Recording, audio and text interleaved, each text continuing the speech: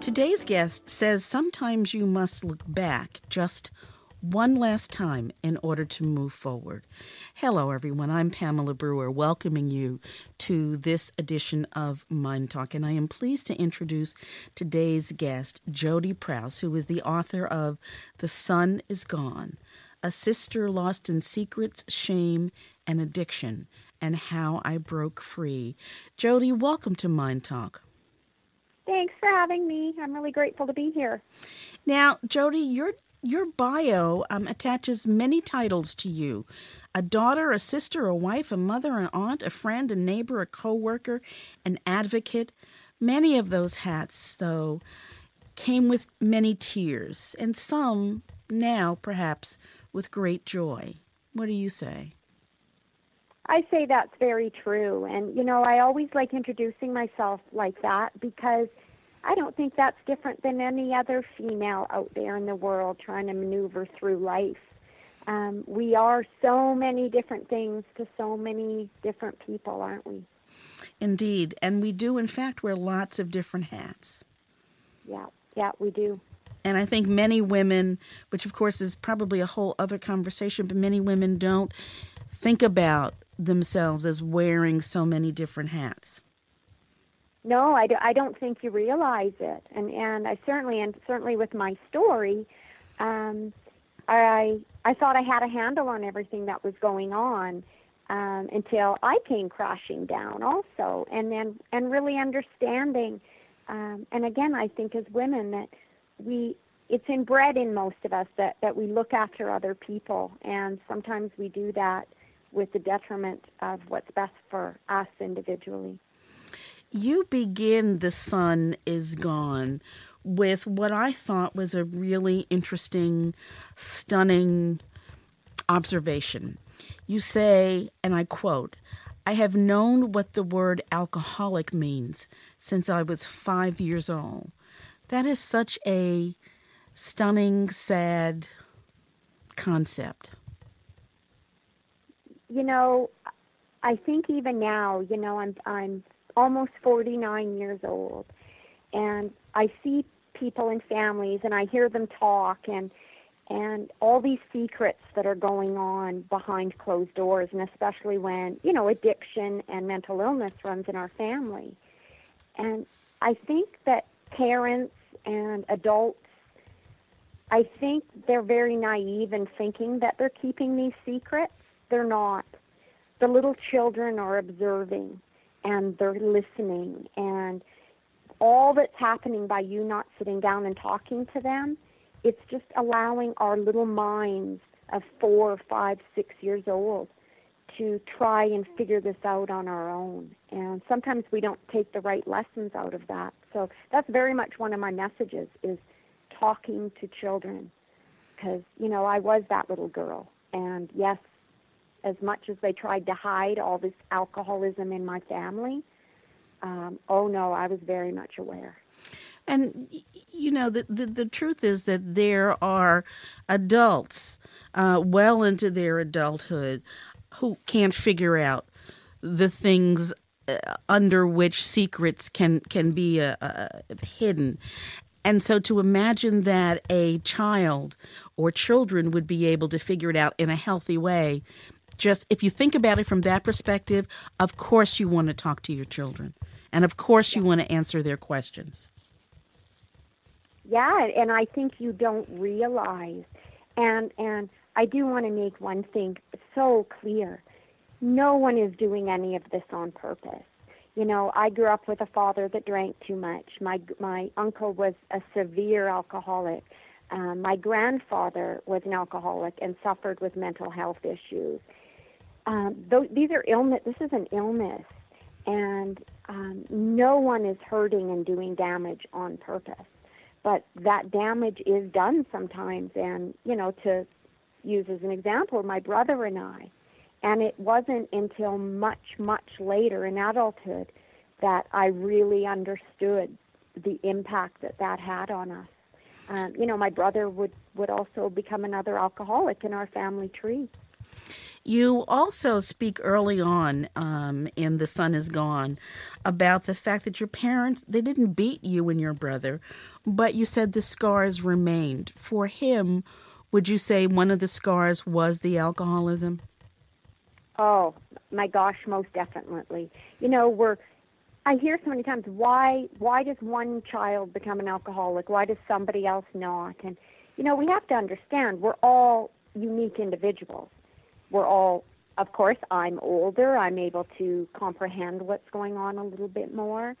And I think very much with my brother, and I didn't understand this until really just a couple of years ago, is we know so much more now about addiction and mental illness, that it can be caused by childhood trauma and or sexual abuse.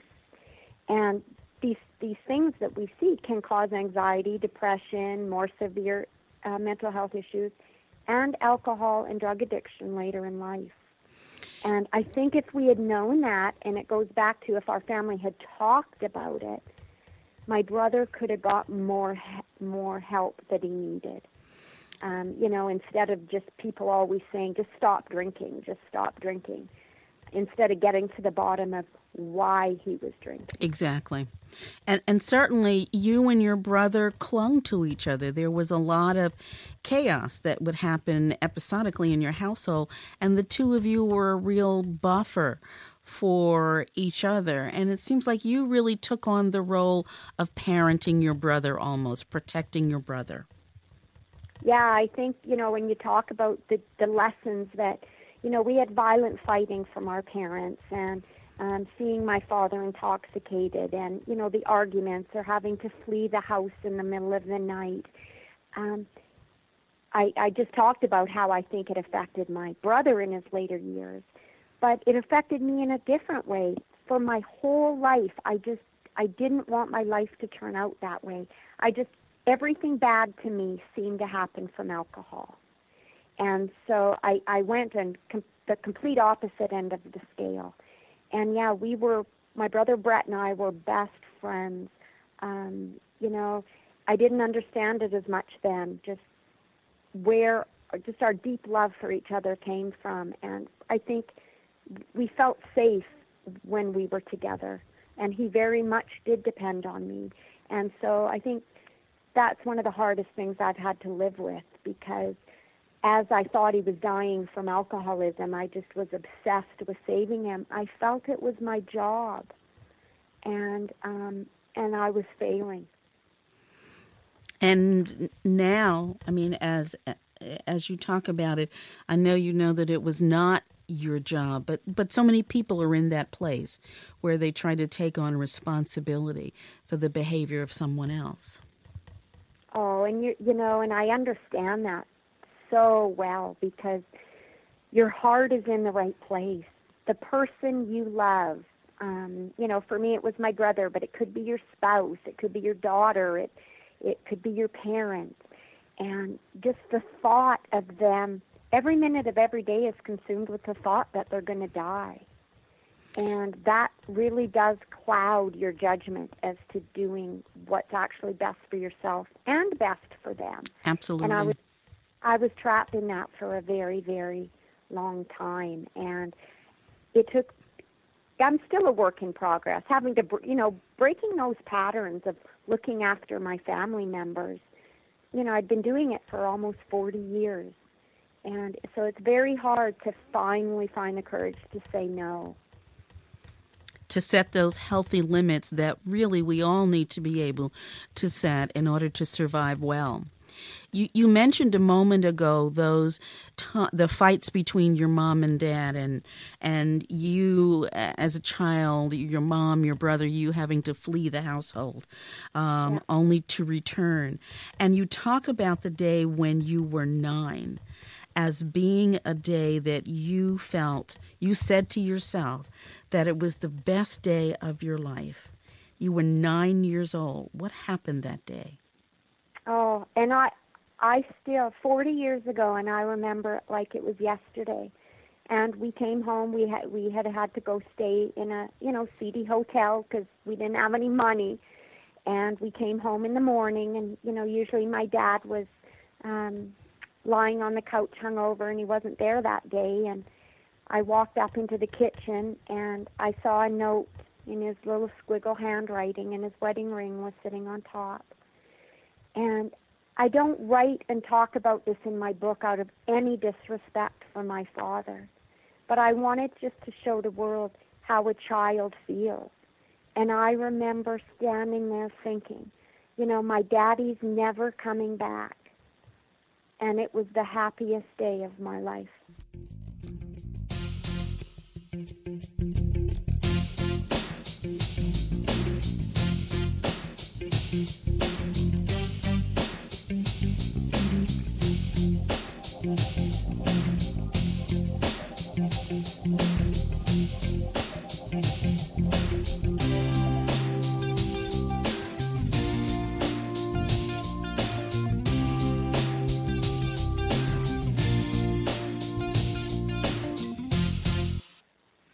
And that is just, I mean, it almost sends chills just to imagine that little 9-year-old girl, and that's the joy. That's the reason for the joy. Yeah, and doesn't mean that she doesn't love her daddy and all those things. But I didn't want the chaos. I wanted peace in our family, and I wanted happiness. And even in at that young age, I did have the consciousness to know that we deserved that. After your dad left, did life become more calm for your household? Oh my gosh, my mother married the most remarkable man, our stepfather Ron, who raised us. It couldn't have been more loving and stable and peaceful and calm and just normal. Average. They never drank more than, you know, the occasional cocktail that people do. And so it was a beautiful, beautiful childhood. And, you know, it wasn't until later in life, you know, my brother's early 20s, that I started seeing signs that I think he's in trouble with alcohol. You talk about, though, for yourself at 14, you were in the ninth grade, and you were sneaking out of the house. Unfortunately for the parents who are listening, 14-year-olds do that very often. What were you doing at 14 when you were sneaking out of the house? Where'd you go? I know, because, you know, people look at me now, and I said I always did have this strict boundary for myself of, you know, I didn't want my life to turn out that way. And yes, although we did have a wonderful childhood, I think my own mom was never that attentive as to what, you know, the problems we were getting into, and didn't really look into that. I was sneaking out of my house in the middle of the night. I was skipping school. I was drinking and getting into the bar about at 14. And I was dabbling in, you know, marijuana at that time, and, you know, getting high and being a rebellious teenager. But for myself, when I became in my early 20s, I just, you know, I eventually got married, and I thought, okay, that part of my life is over. But there's a difference between myself and my brother and so many other people. My brother became addicted to alcohol, and he couldn't stop. I never became addicted, and so for me it was just simply, okay, I'm growing up, and I'm not going to do that anymore. There came a time early on in your marriage when your mother called you and asked you for help with your younger sister, Nicole. Once again, you were being challenged to be the caretaker for a sibling. What was going on then? Yeah, you know, I was 21 years old. I had just gotten married. I had a new baby, and my mother ended up getting a divorce from my stepdad after all of us children kind of grew up.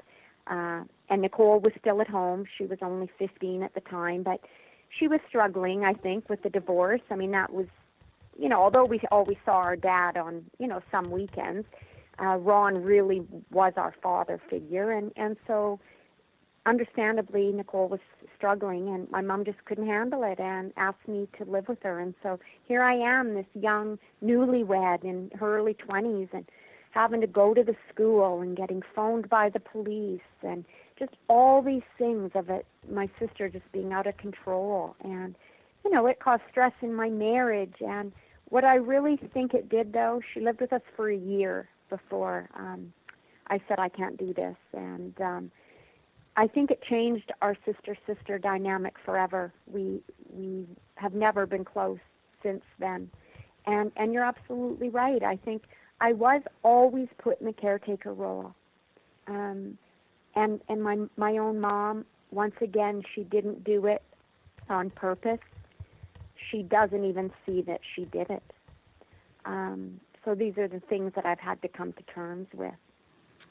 I can't imagine the impact on your marriage. I mean, you are at that age, you're kind of still a baby yourself, and you've had a baby, and you're young in your marriage, and then so now you have two children, but one's a sibling.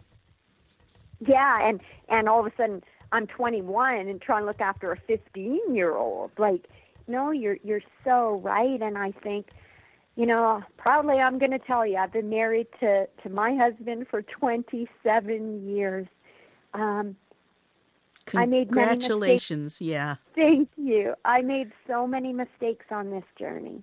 And for 20 of those years, I sadly put my mom, my sister, and my brother ahead of my own children as well as my own husband. I very much was trapped in the patterns that had been put on me since I was a 5 or 6-year-old girl. What was your husband's reaction as a newlywed when he discovered that you were going to take on the responsibility for his sister-in-law, a 15-year-old? If I'm being really honest, I don't think, like now we, with all this that's happened and the therapy and all those things, we communicate so much more now. And we have for probably, for years and years. But back then you're so young, you don't realize you're doing it.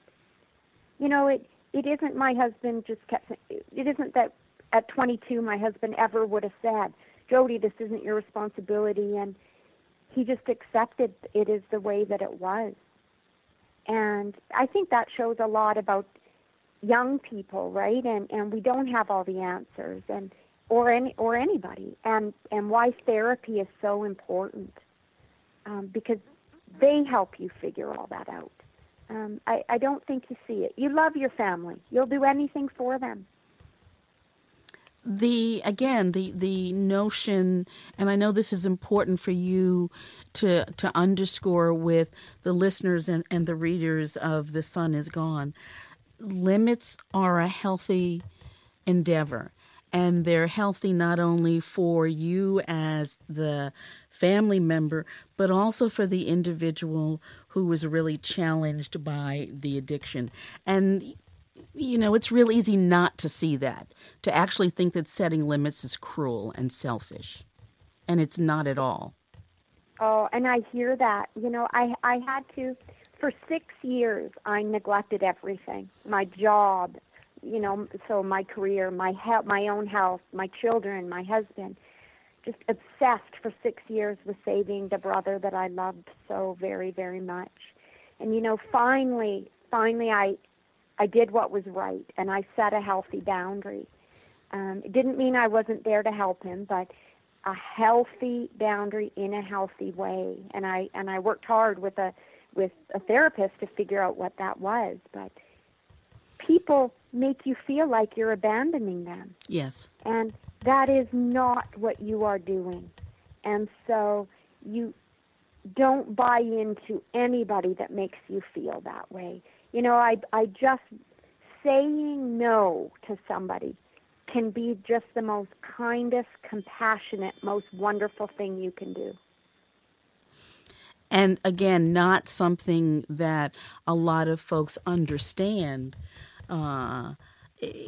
is much healthier than becoming the go-to person for the person who's dealing with an addiction. There was a time when your brother took you to a meeting and he said something and you cried. We're going to take a break, but when we come back, I'd like for you to tell us about that meeting and that moment.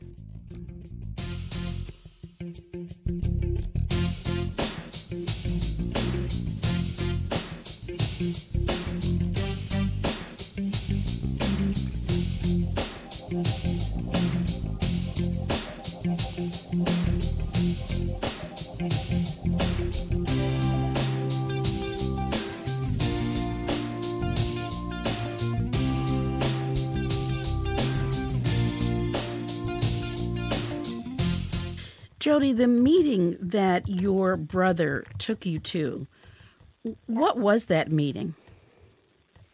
Well, he was, I think at the time, 20 or 21 years old, and he stopped by my house, and he said, I have a favor to ask you. And, you know, we're best friends, so he had asked favors all the time, and so he wanted me to go somewhere with him, and, you know, we're driving, and I'm kind of anxious and excited, like, you know, what's the surprise? And we drove about 10 or 15 minutes, and we pulled into this building, and when we got there was a bunch of people I could tell they knew each other, and they were visiting, and I still can't believe I didn't even figure out where we were, but we started all sitting down, and one by one everybody said their name, and then they got to my brother, and he said, "Hi, my name is Brett, and I'm an alcoholic." And I just was the stranger, just hysterical, gasping for breath, crying so hard as my worst fear was coming true. And I had no idea he had a drinking problem. I mean, he drank no different than any other child, let's say, that's 20 or 21. And but sadly, I'm going to say after that AA meeting, he never mentioned it again for probably 6 or 7 years until I acknowledged I thought something was seriously wrong. Yeah, and I very much, and even I raised 2 sons now that are adults. They're 24 and 26 years old, and even I know for them, I have talked openly and honestly. I've talked about what runs in our family. I have talked about why I view alcohol in a certain way, and that they always should be so aware, especially because there is a heredity component. But I even know with my own sons, the choices they make with the tools and the education I gave them, that's on them. That is not on me. And so that's a powerful lesson. I even took away from my own story. Instead of just believing you're just responsible for these people that you love. You say that even as of the writing of your book, at the time that you actually wrote The Sun Is Gone, your mother and your sister Nicole were still saying that you did not do enough for your brother. Am I understanding that correctly? Is that what they said? Well, that's what they said, even from that. And I think that happens in a lot of families. You see the fighting, and people don't want to admit someone is an addict in the family, and so they start to shift the blame, and then the fighting starts amongst them. And I don't think we're unique in that way. But yeah, when I set that boundary, and to this day, my mother and I are still estranged, and we will be forever. That I abandoned my family and I deserted my brother. And, I know enough now to know just because my mother says it does not make it true. Mm. But I want to say it's never too late to forgive. I had been estranged from my sister for 8 years, and she read the book, and she contacted me and said it was the most beautiful thing she's ever read, and that she never saw any of it through my eyes. And I think that's the message for people, that we can forgive and have hope and love and healing, and that we all are imperfect and make mistakes. What an extraordinary conversation between you and your sister after she read the book. Absolutely. You say we are not promised that it is easy. We are promised that it is possible. Yep. And we're not. Change is scary and change is hard. And that is not just about addiction. That is about anything we're going through in life. But change takes changing. And I think that's the answer. For those listening, what would you say is a first and second step to take if they have a loved one who is dealing with this kind of challenge? I think the most important part, and it is what I would do first, I would get help for myself first. The very first thing. We're so concentrated on the person that is sick that we don't see we need help. So get help for yourself first by someone that specializes in alcohol, drug addiction, or mental illness, or whatever you're going through. And then get help for your loved one as well. And listen to the advice of the professionals. Do exactly what they say, even if that's not what your heart is telling you to do. And that can be the hardest part. That is the hardest part. It is, but you have to know that you're doing it out of love. Jodee Prouse, author of The Sun is Gone, A Sister Lost in Secrets, Shame, and Addiction, and How I Broke Free. Jodee, is there a website folks can go to? Absolutely. They can get it on Amazon or my website, which is jodeeprouse.com, JODEEPROUSE.com. Terrific. Jodee, thank you again for this book and for the compassion and the bravery with which you approached this very personal, very important topic. Thank you so much, and I am just wishing love and happiness and courage to all your listeners. Thank you. And folks, thank you for joining us today on this edition of Mind Talk. Mind Talk comes to you daily as an educational public service. It is not intended to replace any work that you might choose to do with a licensed medical, mental health, or other professional. Mind Talk is produced by Jim Brown and 26x2 Communications. It is available to you on demand by going to MyNDTALK.org. You can also download the MyNDTALK app from iTunes or Google Play. I would love to hear from you, so if you have any questions or comments that you would like to share about this or any conversation you hear on MyNDTALK, my email address is Pamela, Pamela, at myndtalk.org. That is MyNDTALK.org.